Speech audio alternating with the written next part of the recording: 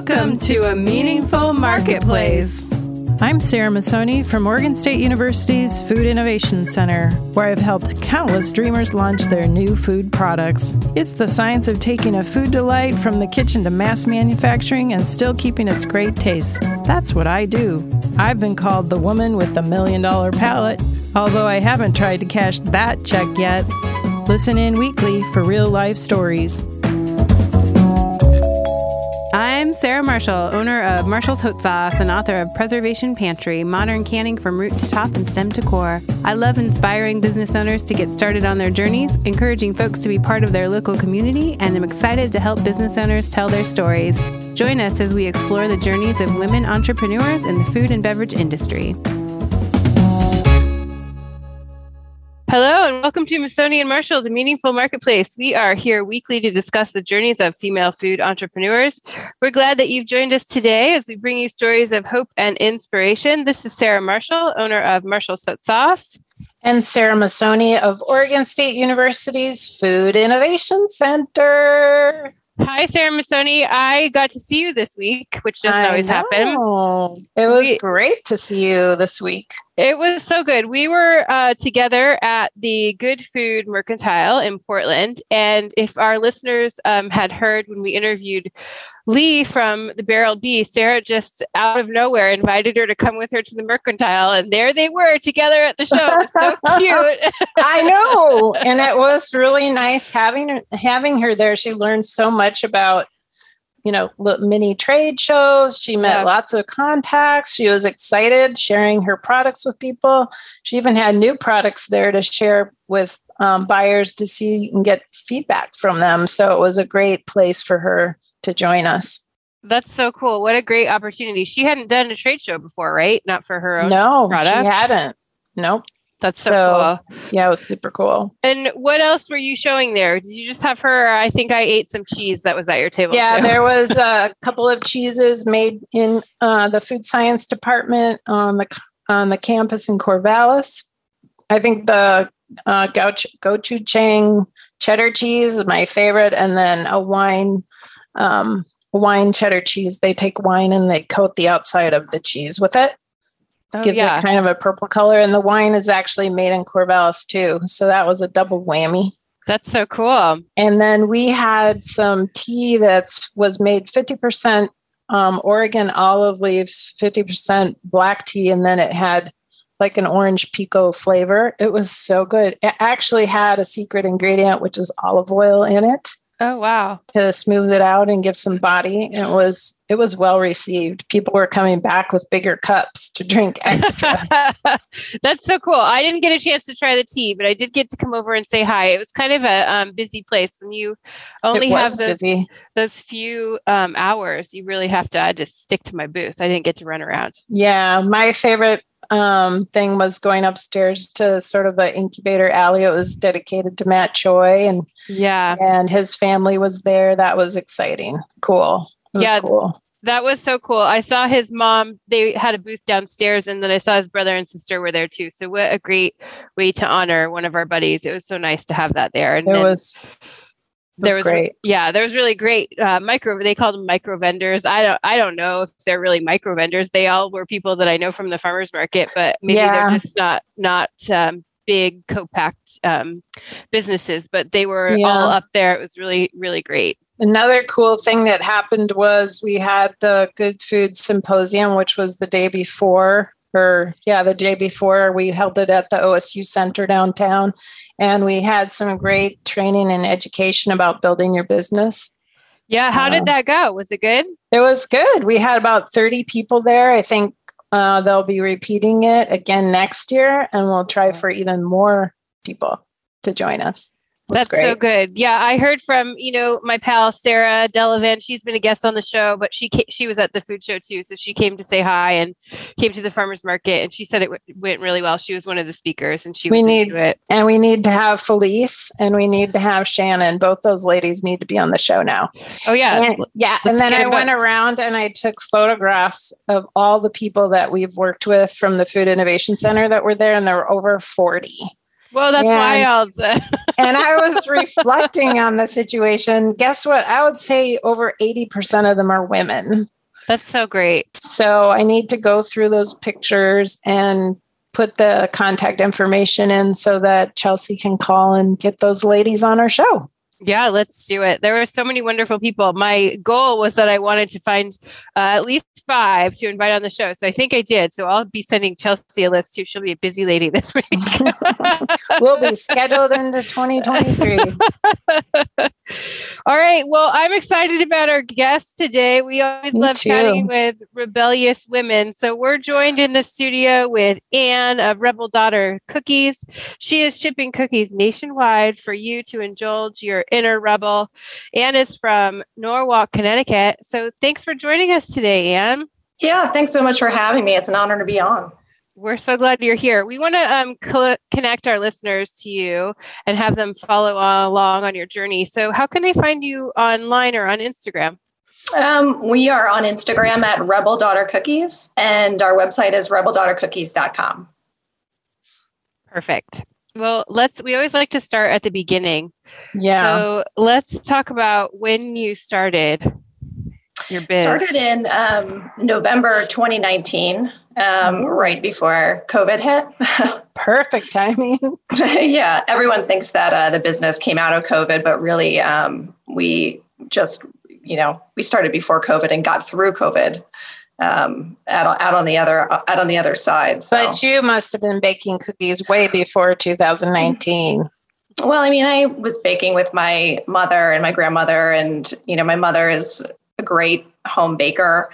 And so I grew up in the kitchen, but those are some complicated cookies. So I'm pretty sure you've been working on them for a while.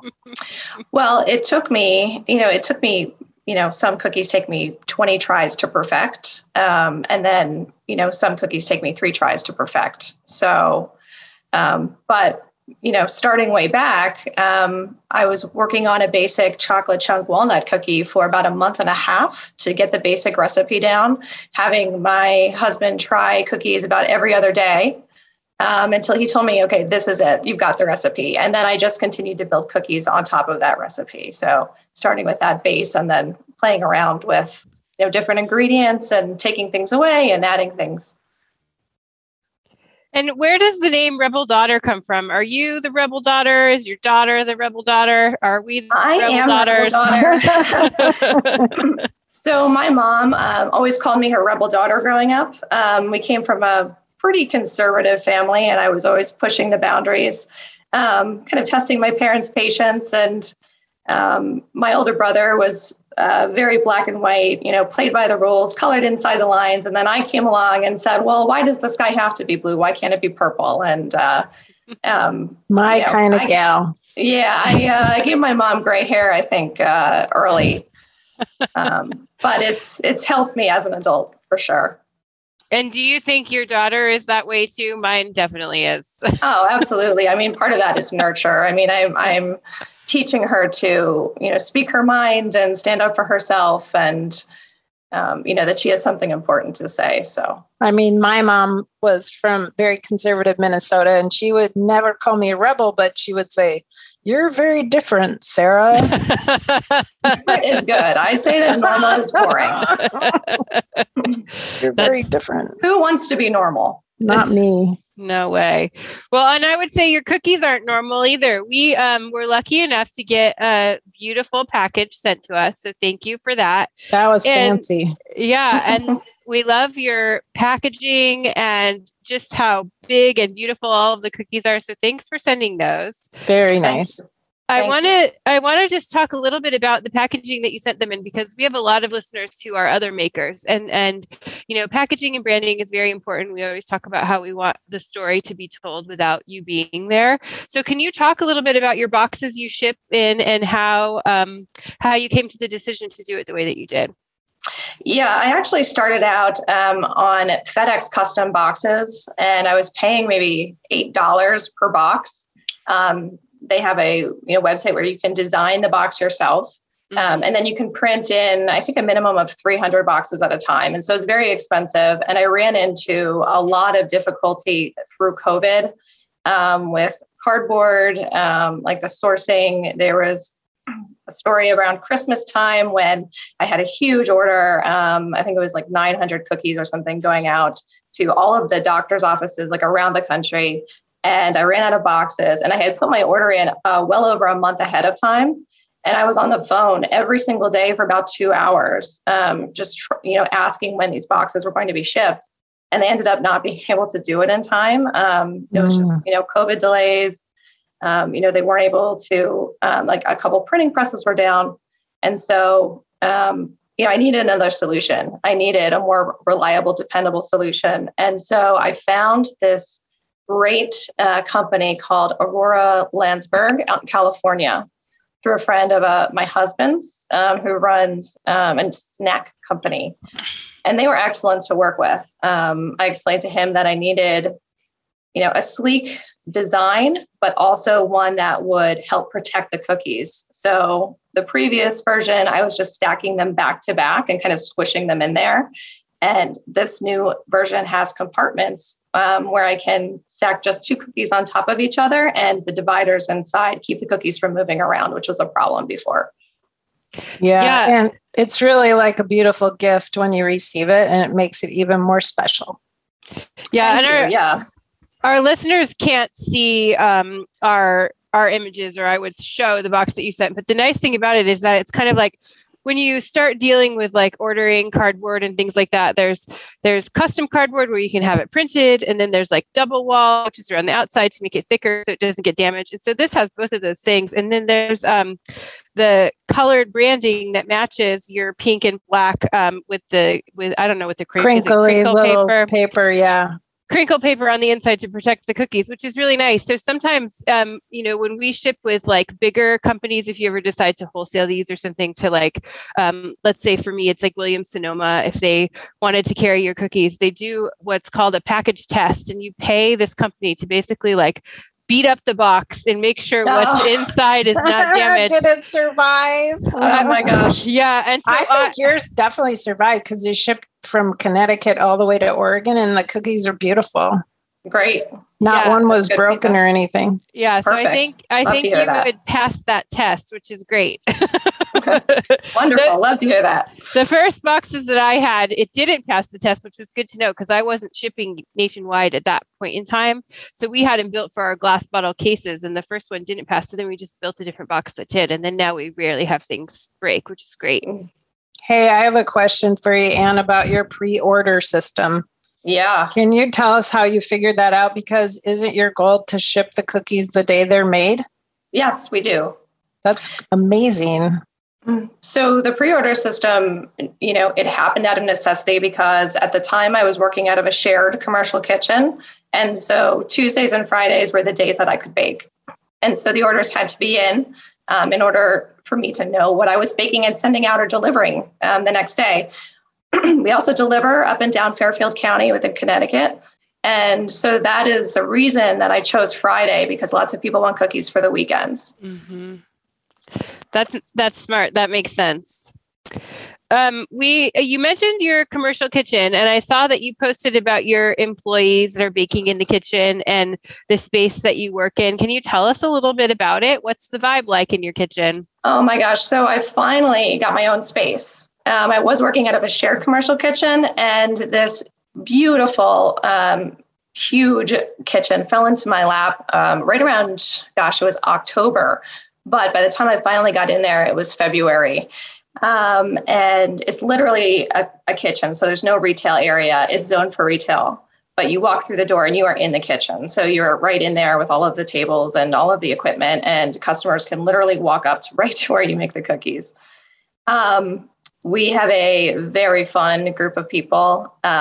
We all say that we are rebels in our own way. We've all kind of taken an alternative path in life. I think the majority of us are where we are because, we're in between going to college or, the next job. And we want to try something different. I'm speaking on behalf of my employees. I do have somebody I'm training to kind of take over my role as a head baker. He's gone to college. He's gone to culinary school. But the others are part-time, a few days a week. and they all have other jobs. So I would say the vibe of the kitchen is very fun. We don't take ourselves too seriously. We love to goof and joke around, and we're all just very supportive of each other. That's great. That's what it seemed like just from seeing the things that you posted. It seemed like it's a cool place to work and super fun and that you guys have a good time. I'm glad that came across. We're going to take a quick break and we'll come back and talk about all the different flavors of cookies you make. All right. Oregon State University's College of Agricultural Sciences and the Food Innovation Center are proud sponsors of Meaningful Marketplace. With a mission to serve all Oregonians, we are committed to giving voice to those whose food and agricultural stories are not always heard. By providing access and opportunity for a more diverse and just food system, because food brings people together. Okay, so I was on your website sleuthing around and I found something that I thought was super important that you're doing for your community. You are making lactation cookies. Yes. So that actually came about because when I had my daughter, I had a doula, a postpartum doula. My family all lives far away. Scott's family, my husband, they live far away. I had at the time, a 3-year-old at home who also needed attention. And, my husband was working. And so I had a doula and I had told her about this entrepreneurial idea that I had. I really wanted to start my own business, but I didn't know what it was going to be at the time. And after her time with us, I came back and I said, hey, guess what? It's going to be cookies. And she said, oh, you should make lactation cookies. How great would that be? And I said, lactation cookies, because I had, followed a recipe online and it was chalky and it tasted disgusting and it was dry. And, but a light went on in my head and I thought, well, I can play around with those recipes and I can do something about that. I can make them delicious. Rebelize them. Yeah. So we've got 3 flavors of lactation cookies for nursing moms. I saw the names. Got Milk. What's in the Got Milk cookie? The Got Milk is a simple oatmeal cookie with milk and dark chocolates. Nice. And the Mother Loaded? The Mother Loaded. Yeah. That is the only non-flour based cookie that we have on our menu. It's oat, flax, burrs yeast, as the Got Milk is, as all of them are, but it's made with Cocoa Krispies, marshmallows, and caramel. So there's no flour in that one. It's very chewy. That's the one I need because I don't eat wheat. So I'm going to have to order some of those. And then the birthday suit, which I thought was very cute. Do you have to eat that when you're naked? It tastes like vanilla birthday cake. It's made with colored white chocolate and it's got confetti sprinkles in the middle. They're all beautiful, I noticed. Yeah, I think it's as soon as I saw that you did this, I thought, well, I'm going to definitely gift these to any mom that I know that is nursing, because I think that I didn't know what I was getting into when I had my daughter and how much I was going to need to eat. Like I have to eat a lot. You have to eat so hungry much and drink a lot. Oh my gosh, yes. Yeah, and people would be like, "I'll bring you food." When I was before I had her, and I was like, "Yeah, fine. Like I'll just figure it. We'll figure it out, whatever." But I didn't realize like how hungry I was going to be, and especially when she started growing. Like really, like I ate more food than I've ever eaten my whole life. Starving all the time. Mm-hmm. Yeah. So I think it's such a great thing that you're doing for these new moms and that other people can just easily gift them since you ship everywhere. I think it's such a wonderful thing. It's going to be my new go-to for I love that. friends that have babies. Yeah, for sure. That's nice. Tell us about the other cookies you make. What cookie do you think tells your story best?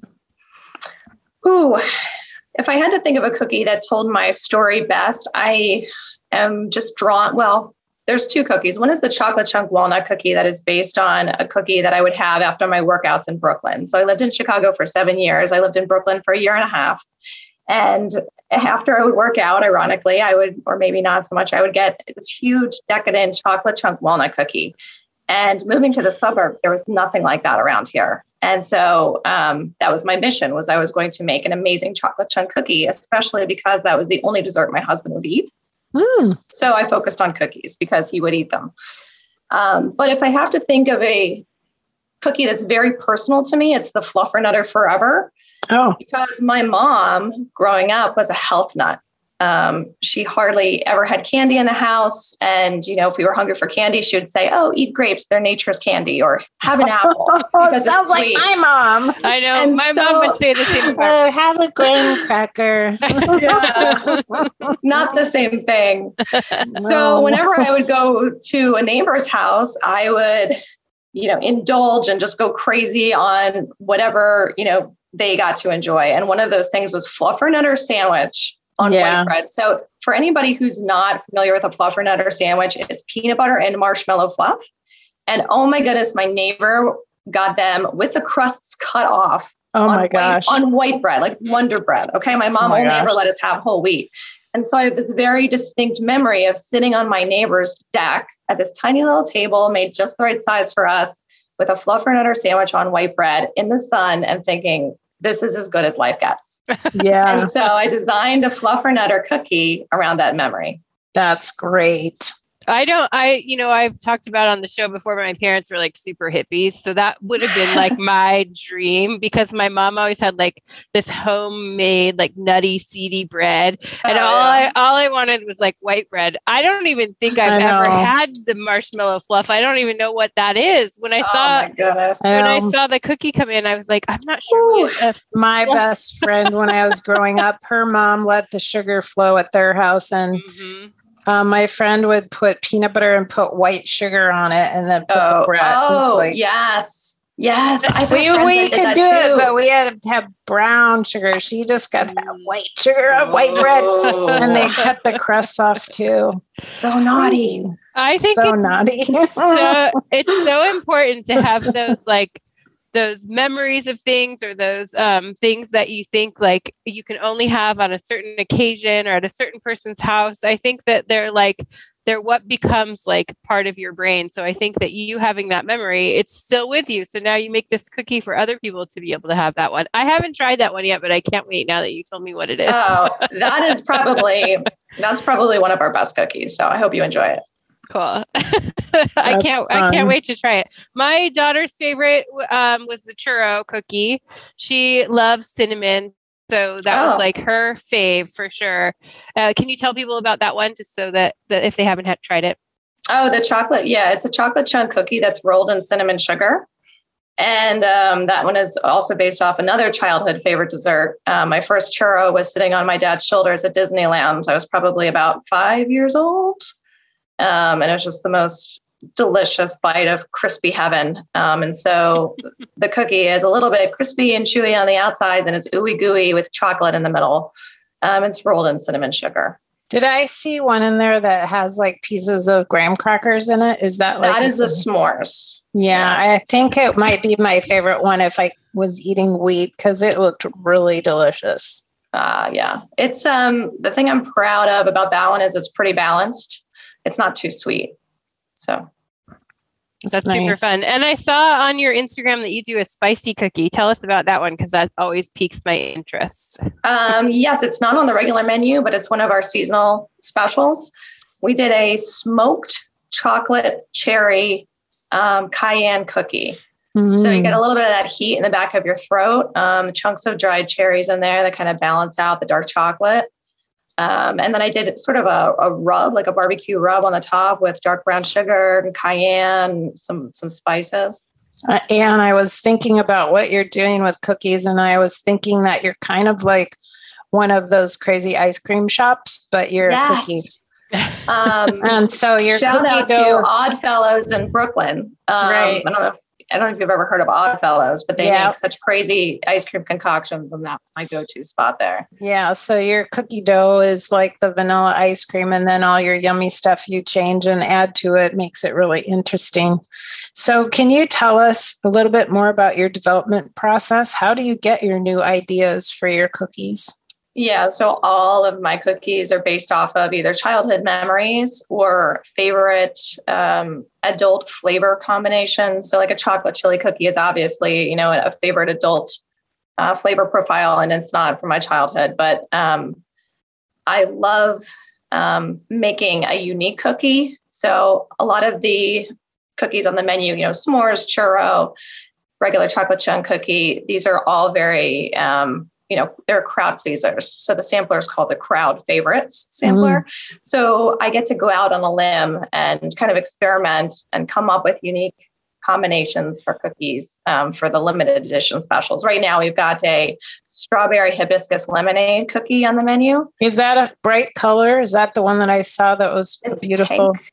Yeah. Yep, it's pink and it's got lemonade icing drizzle on the top. It's made of little white chocolate to kind of balance out the tartness.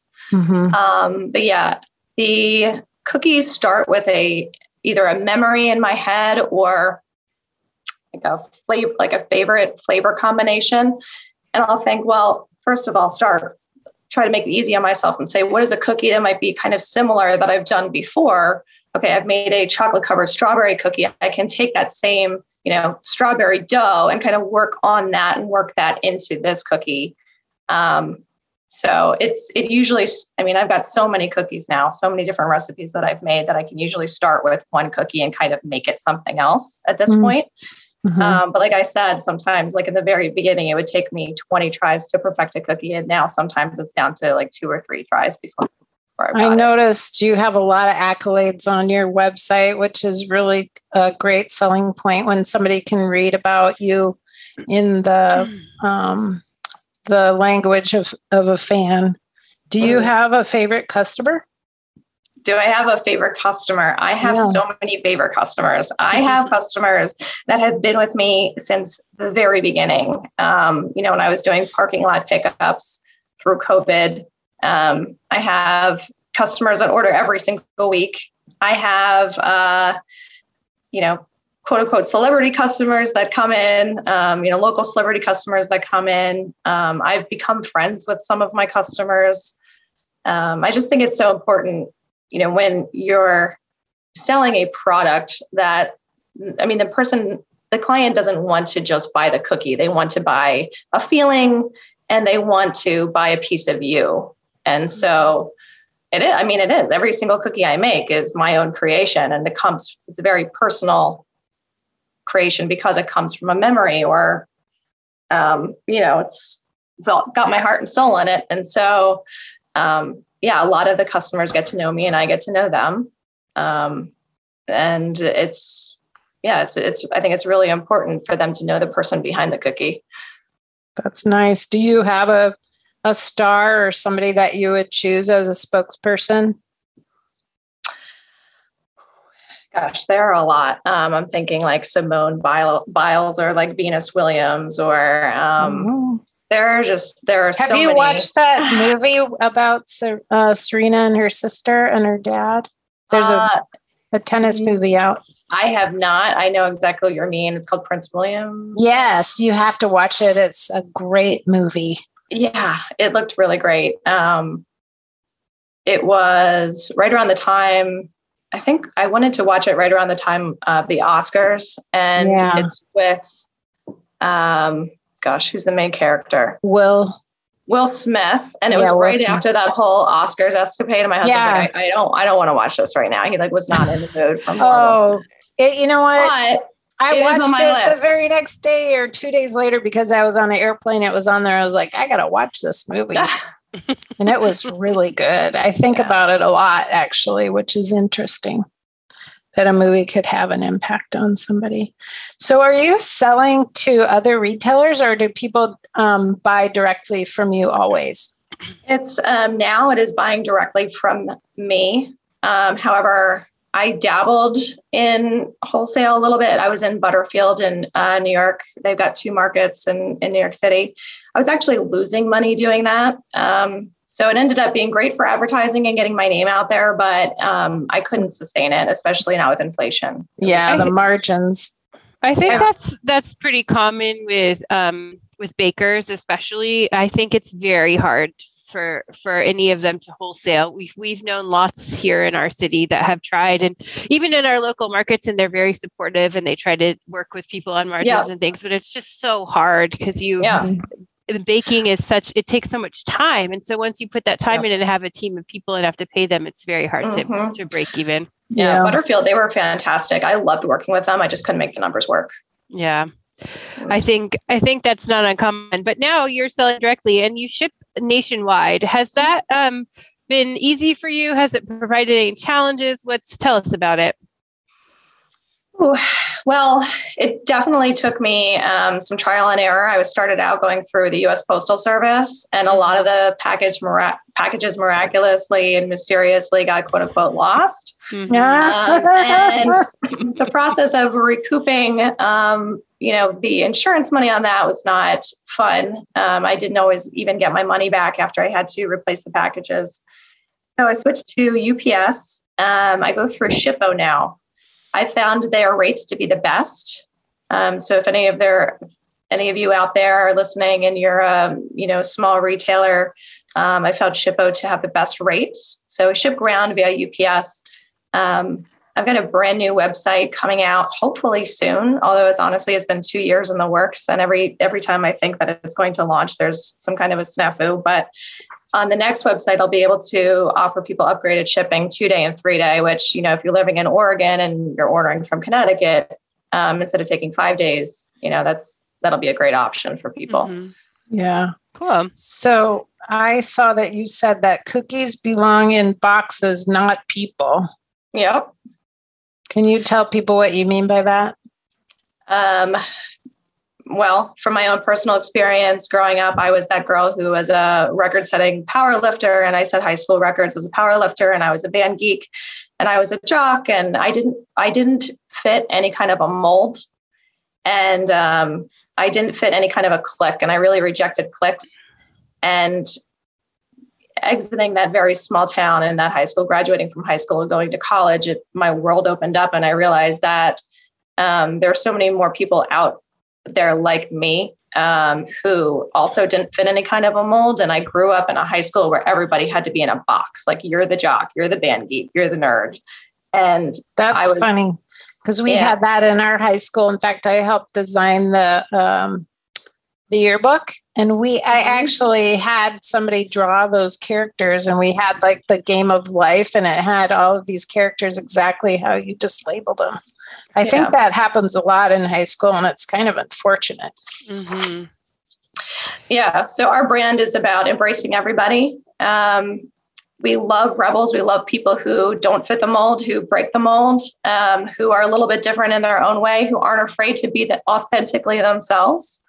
And so cookies belong in boxes, not people, is just saying, like, you can't put somebody in a box. There's so much more than how they appear or how they present themselves. That's wonderful. Yeah, that's great. What did you do before you started Rebel Daughters? Well, I got my master's in teaching, and I never wanted to be a teacher. And so my mom said, well, if you move out to Chicago and you don't want to be a teacher, then you can figure out what it is you want to do with your life. And I always wanted to be in the business world. And the way I ended up doing that was to be an executive assistant. So I did that to pay the bills, and kind of worked my way up a little bit from, one job to the next. And it just, it was, again, just putting one foot in front of the other. It wasn't anything that fulfilled any sort of a passion. And I had always wanted to be an entrepreneur. I was always the kid at the lemonade stand or, the birthday clown at parties. And I wanted to own my own business. I just didn't know what I wanted to put my blood, sweat, and tears into. After moving out to the suburbs and having kids, I had my daughter. She was 6 months old. And I thought that was like the epitome of life, being a mom. And why didn't I feel fulfilled? And there was something missing. And I realized that I was not doing anything creative for myself anymore. And so I told my husband I wanted to start baking again.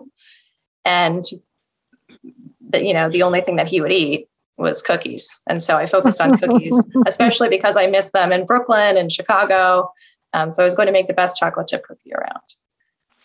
That's great. And I'm sure that going into working in these businesses and being an executive assistant gave you skills that have carried over into being your own. Absolutely. I mean, I find it very funny that you said that because, Rebel Daughter Cookies, we don't have a phone number. We don't operate regular business hours. I'm still the person behind the wall, behind the curtain, running the business.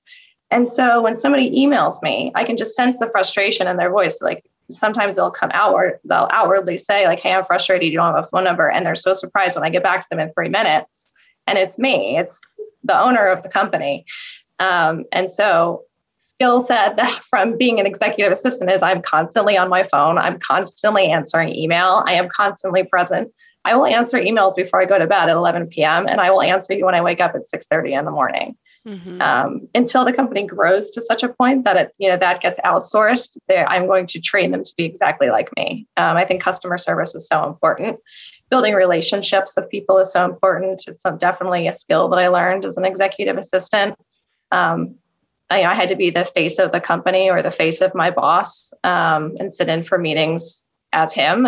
And so, gaining those interpersonal skills have definitely helped me become a better business person today. That's great. I always think that when people are ready to start their own business, whatever you're doing, it comes into play later on. Like I've had lots of jobs over my lifetime in restaurants and, retail, whatever it is. But I feel like all those skills helped me to have my own business now. Absolutely. And to be a better boss too, because the last boss I had, or the boss in Chicago that I had, he was such a great family man, but he was also such a great people manager. And he was very difficult, I guess, from an outside person looking in, a difficult person to work for. And we got a lot of jokes in the company. Like, I can't believe you work for this guy. He, to me, was just the best boss because he was always so concerned about everybody on the team and creating a good working environment. And he really took care of me like I was his daughter. And so I learned so much from him on how to be a better boss and a better people manager. That's good.